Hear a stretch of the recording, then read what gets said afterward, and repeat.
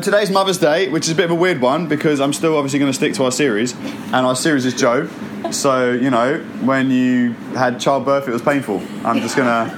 That's as much of a connection you're going to get out of me today. I'm really not going to connect in really any other way other than that.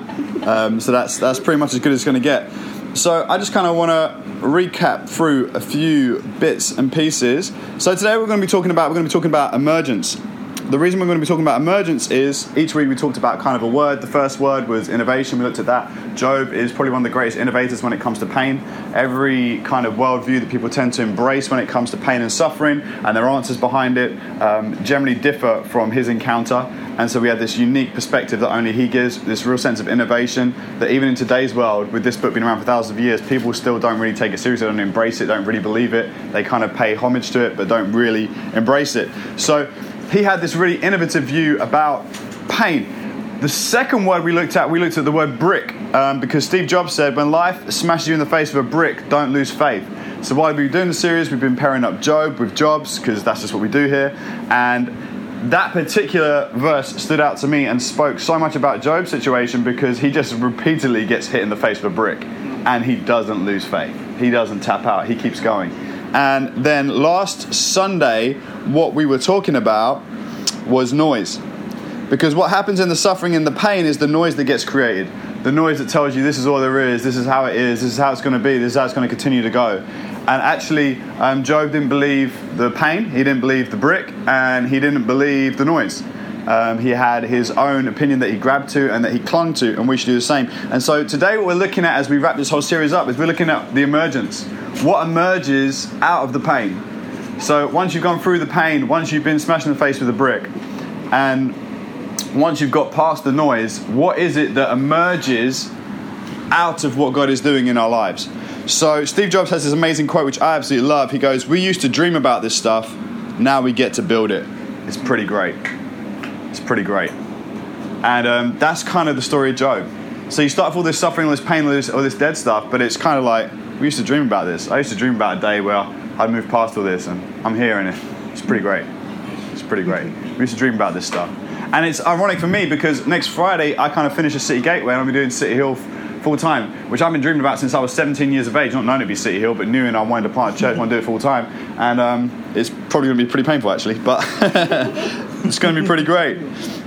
So today what we're going to do is we're going to take a moment. So we're going to look through Job chapter 42. So the first verse of Job says this: "Then Job answered the Lord and said."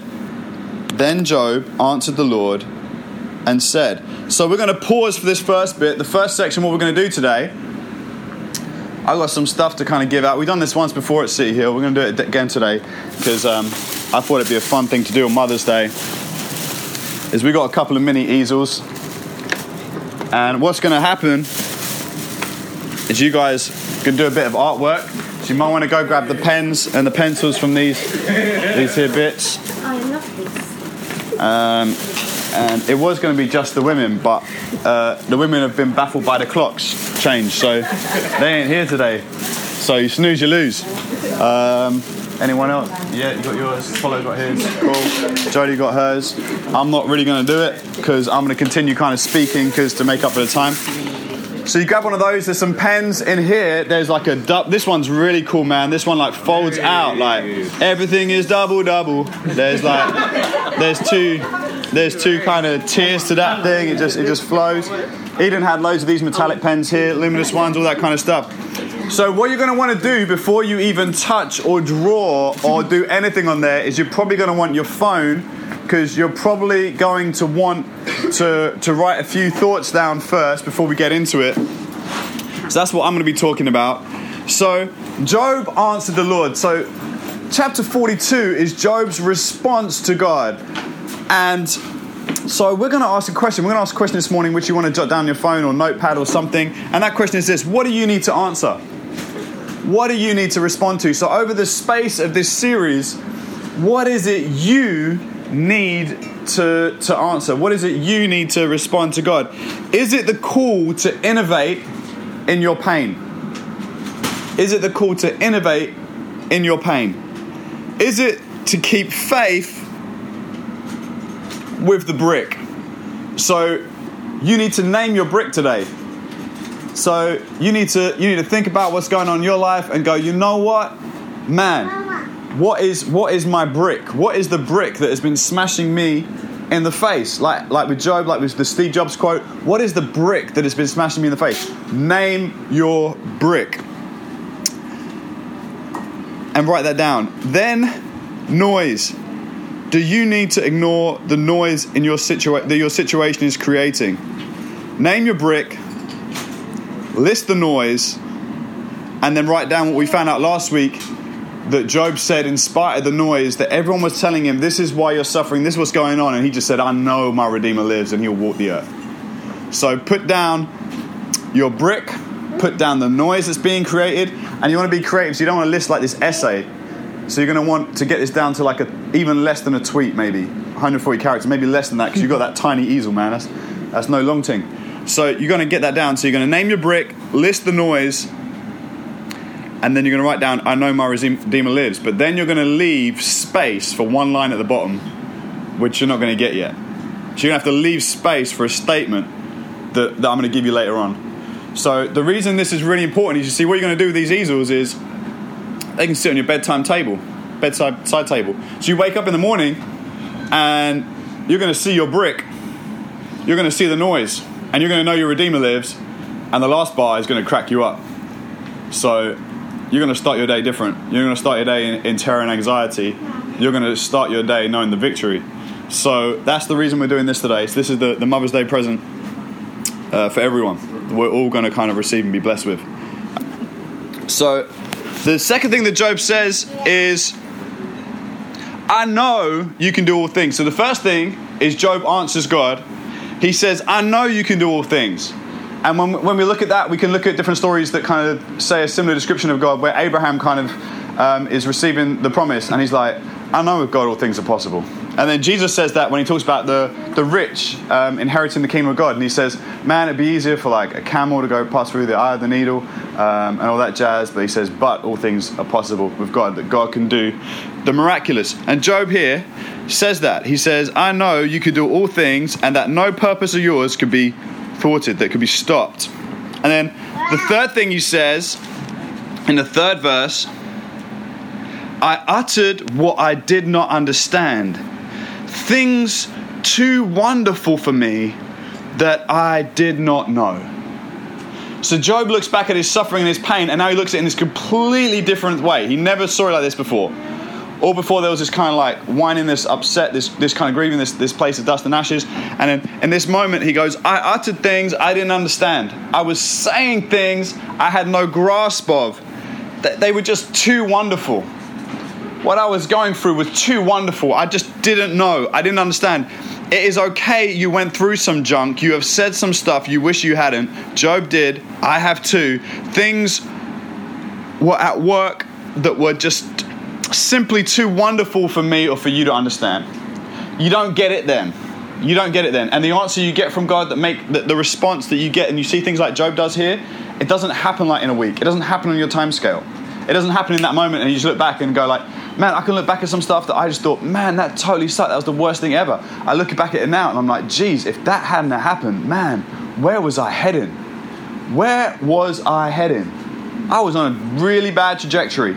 And that catalyst, that moment, it changed everything. At the time, not at all grateful, upset, vexed, shaking my fist at God. Oh, why did you bring me here? Why am I alive? This sucks.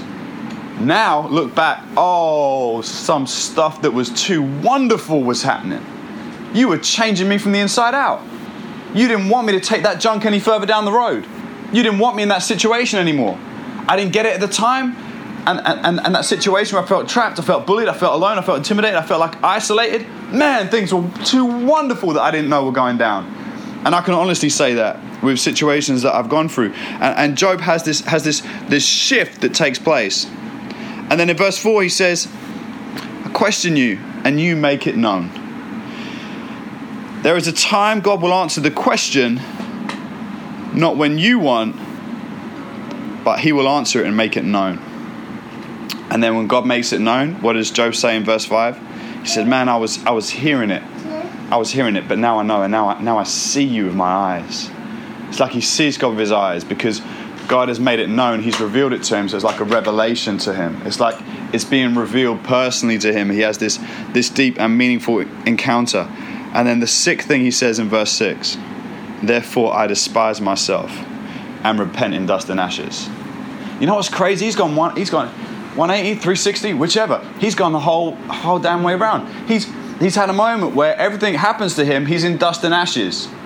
And then as he's in dust and ashes, he's having a go and giving it some. And then he realizes things that are too wonderful and the things that he said and the ways that he's seen it. And now he ends up in dust and ashes again. But dust and ashes looking at who he is and realizing, whoa, things were too wonderful that were going on that I had no understanding and no comprehension of. And so when we look at this, we kind of go back round and we go like, okay, well, what leads Job from being hit in the face with a brick constantly, his business is smashed, stripped from him, his 10 children killed, his body covered in sores, his skin sticking to its bones, his wife saying, just be a waste man and cuss God and just die, you know, this sucks. And still keep his integrity, but really be like in this dark place and not getting anything. What causes him to say, oh man, things were too wonderful? I didn't understand. What is it God says to him that changes all of this? Well, in the 2 chapters before, like Job 40 and 41, God has this long conversation with Job. And I was reading through it, and I've read through different people's explanations and stuff. And some of the stuff is pretty cray. So in Job 41, God talks to him loads about the Leviathan. I'm going to just summarize some of the key points and kind of word them in my own kind of expression. Can you draw out Leviathan with a hook? Can you just pull it like around with a hook? Can you do that? Will he make pleas to you? Will he speak soft words to you? Will he make covenant with you to take him for your servant forever? Will you toy with him, Job? Will you toy with Leviathan? Will you put him on a leash? Can you even lay your hands on him? Then he says, remember the battle. You won't do it again. Behold, the hope of a man is false. He is laid low, even at the sight of him. No one is brave enough to send for him. He is king over the sons of pride. Those are just a few things that it says about Leviathan and God's answers to Job. So what is it about that Job is hearing this from God and he just decides, man, things were happening that were just too wonderful for me. Why is this wonderful news? Why is this good news?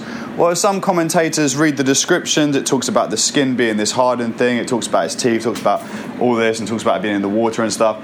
And some guys are going, well, clearly the conversation is about a large crocodile.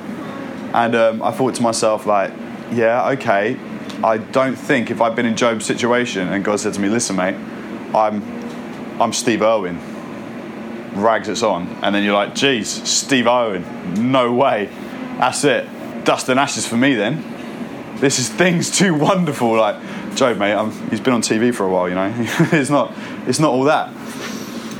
But then you read Isaiah 27 verse 1, and the way it talks about Leviathan at the beginning of Isaiah 27 is it talks about him, and you start to get a picture of the way it talks, and it's not talking about a creature.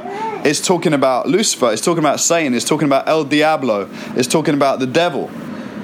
And so then when we think of what God is saying to Job in this passage, he walks through talking about life. Before that, he talks about other animals, talks about other creatures. He raises some questions that Job brings, and he talks all through all those things.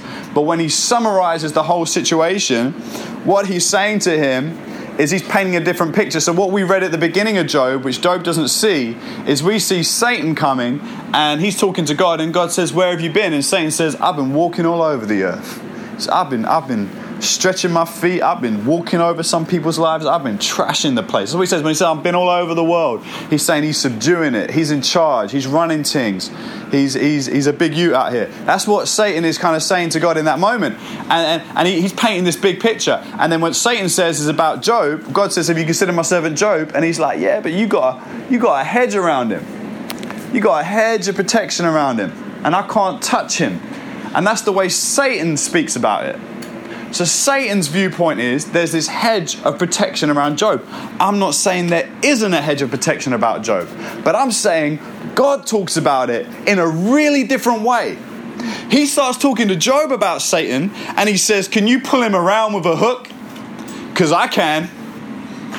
Does he make pleas to you? He steps in front of me and makes pleas about what he wants to do and where he wants to move.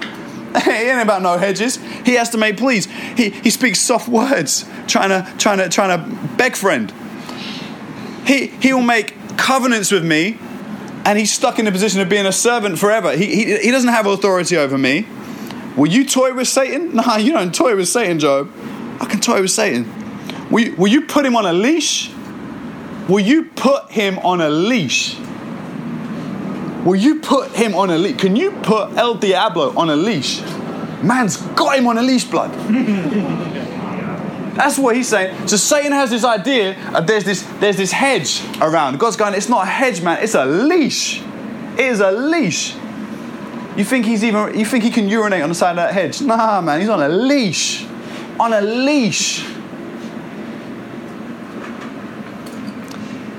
Can you lay a hand on him? And then he goes, remember the battle. You won't do it again. And then Job hears this. He remembers everything that he's been through and everything that's going on. And he starts to see things that are too wonderful for him to understand.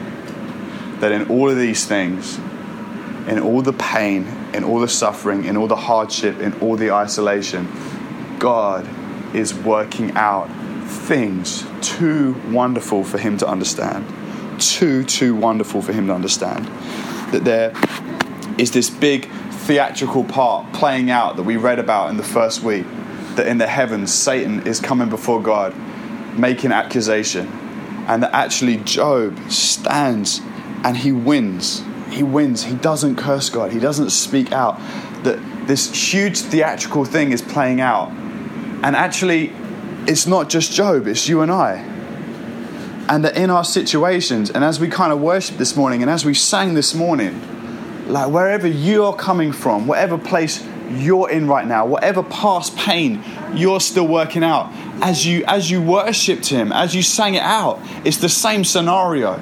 Like Satan's trying to get us kind of crushed into the ground. He's trying to grind us down. He's trying to wear us down. He's trying to lead us that place where we'll curse God. And yet we came this morning praising God for what he's done, in spite of any of the pain and the abuse and the situations that have happened in your life. That actually, even in spite of that, the wonderful thing is that I know my Redeemer lives. And I know. And then what happens is, after that, we have this final chapter. So Job has this encounter with God, and he's just blown away by it, and he sees the wonderful beauty of what God is working out for his pain and for his suffering. And then it goes on to say that God then turns to his friends and puts them in their place. And God starts speaking to their friends, and they start to see that Job was right the whole time, and he hadn't been on some next thing where he'd been doing all this madness. And what they end up doing, and they've been telling him to do sacrifice stuff, they told him to do all this stuff, they end up coming and God tells them, and they bring a sacrifice in front of Job, apologizing to God in front of Job, and then for Job to pray for them. For Job to pray for them. And do you know what the Bible says?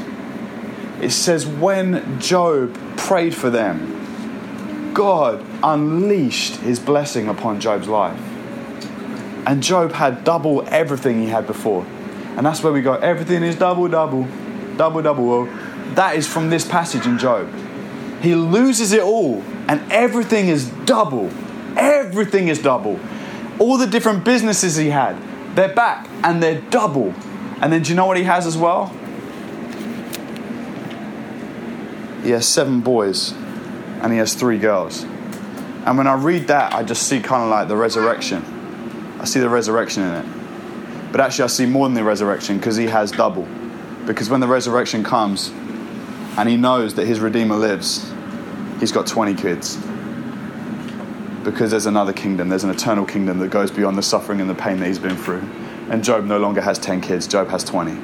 Because everything in his life is doubled. Everything in his life is blessed. Everything in his life God touches.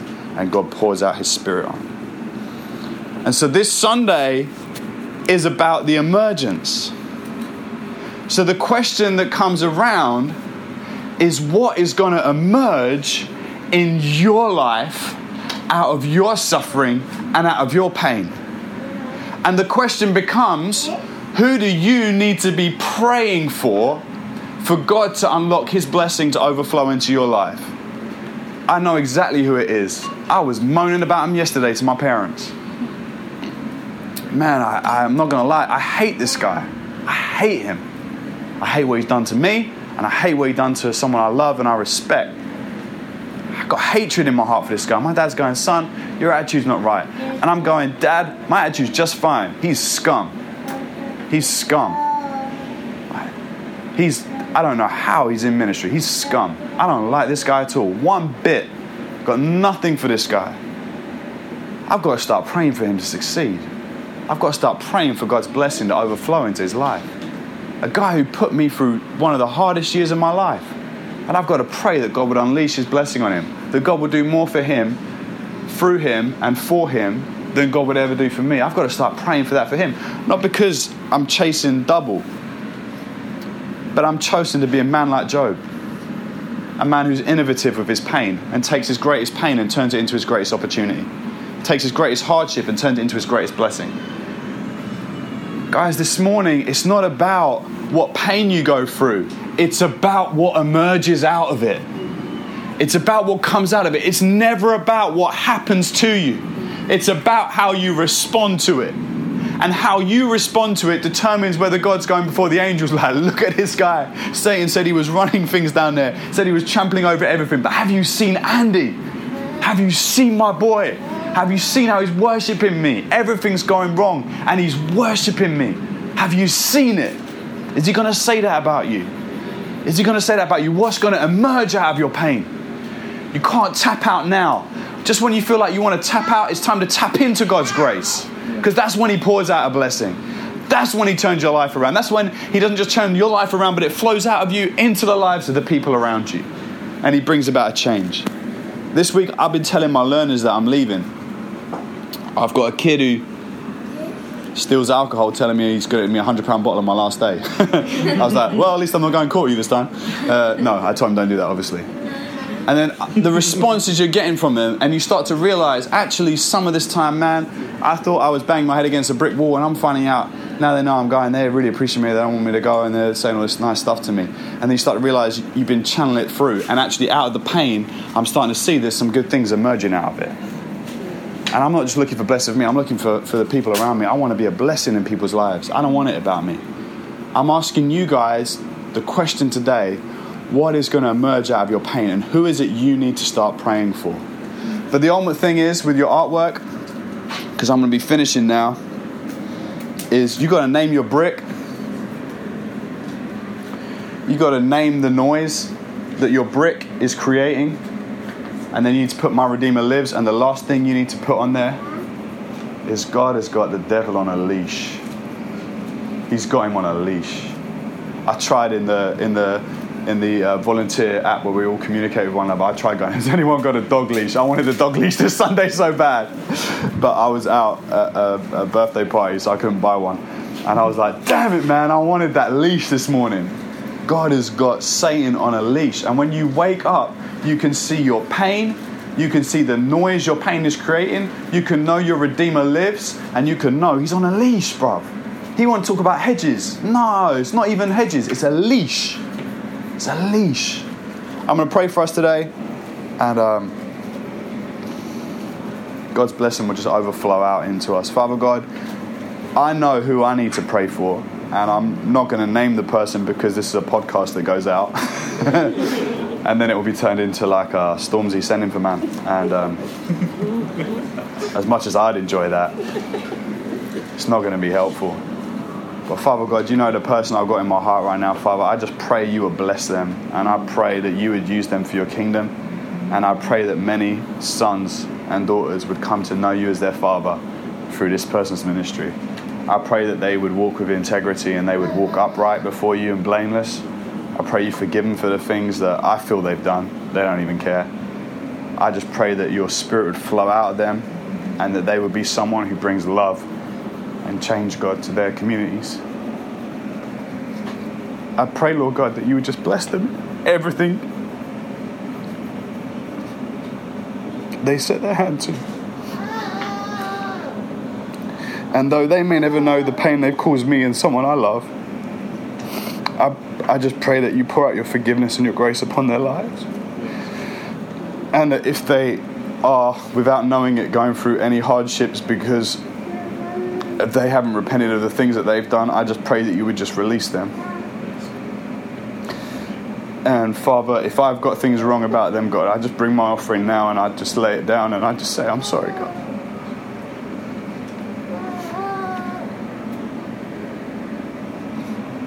Because I just want you to pour out your Spirit upon all flesh and that people would know you. And Father, I just pray for everyone here that maybe has that person they need to pray for, Lord God. I just pray this week will be a week where every day they would just pour blessing upon that person's life. And I pray that we would all start to see the double. And I pray we would all start to walk in your blessing and your anointing and your glory for us, Lord. Father God, we all have pain, and if we don't have pain now, it's coming. I pray you help us to be innovative with it. I pray that when we're hit in the face of a brick, we won't lose faith. And I pray, Father God, the noise that comes afterwards that tells you this is all there is, I pray that we would know that our Redeemer lives. And I pray, Father God, that above all things we remember you've got Satan on a leash. I don't walk big, I don't walk tough, but you've got him on a leash. And Father God, we just worship you this morning and we thank you for your goodness and your grace upon our lives. And we just also pray, Father, this week that we would be like Job, because Job lived a life that shone. Job lived a life that invited others in, and Job lived a life that gave. And he gave you offerings even when he didn't think there was anything to give you an offering for. He was just a blessed guy. Father God, we also, Lord God, I just want to do a prayer shout out for all the mums who give so much, Lord. May you bring them double, Lord God. We always align ourselves to the story by thinking we're the hero, but actually maybe we're the ones who need to be schooled, and we've been Job's friends to some people. And maybe we need to go to them and say, I thought this is what was going on, and I'm so wrong. I'm a fool. I shouldn't have been speaking. I should have been listening, and I should have been blessing you. Help us to look for what emerges from both sides, for Job and also for his friends. And Father, we just remember that we used to dream about this stuff. Now we get to build it, and it's pretty great. Amen.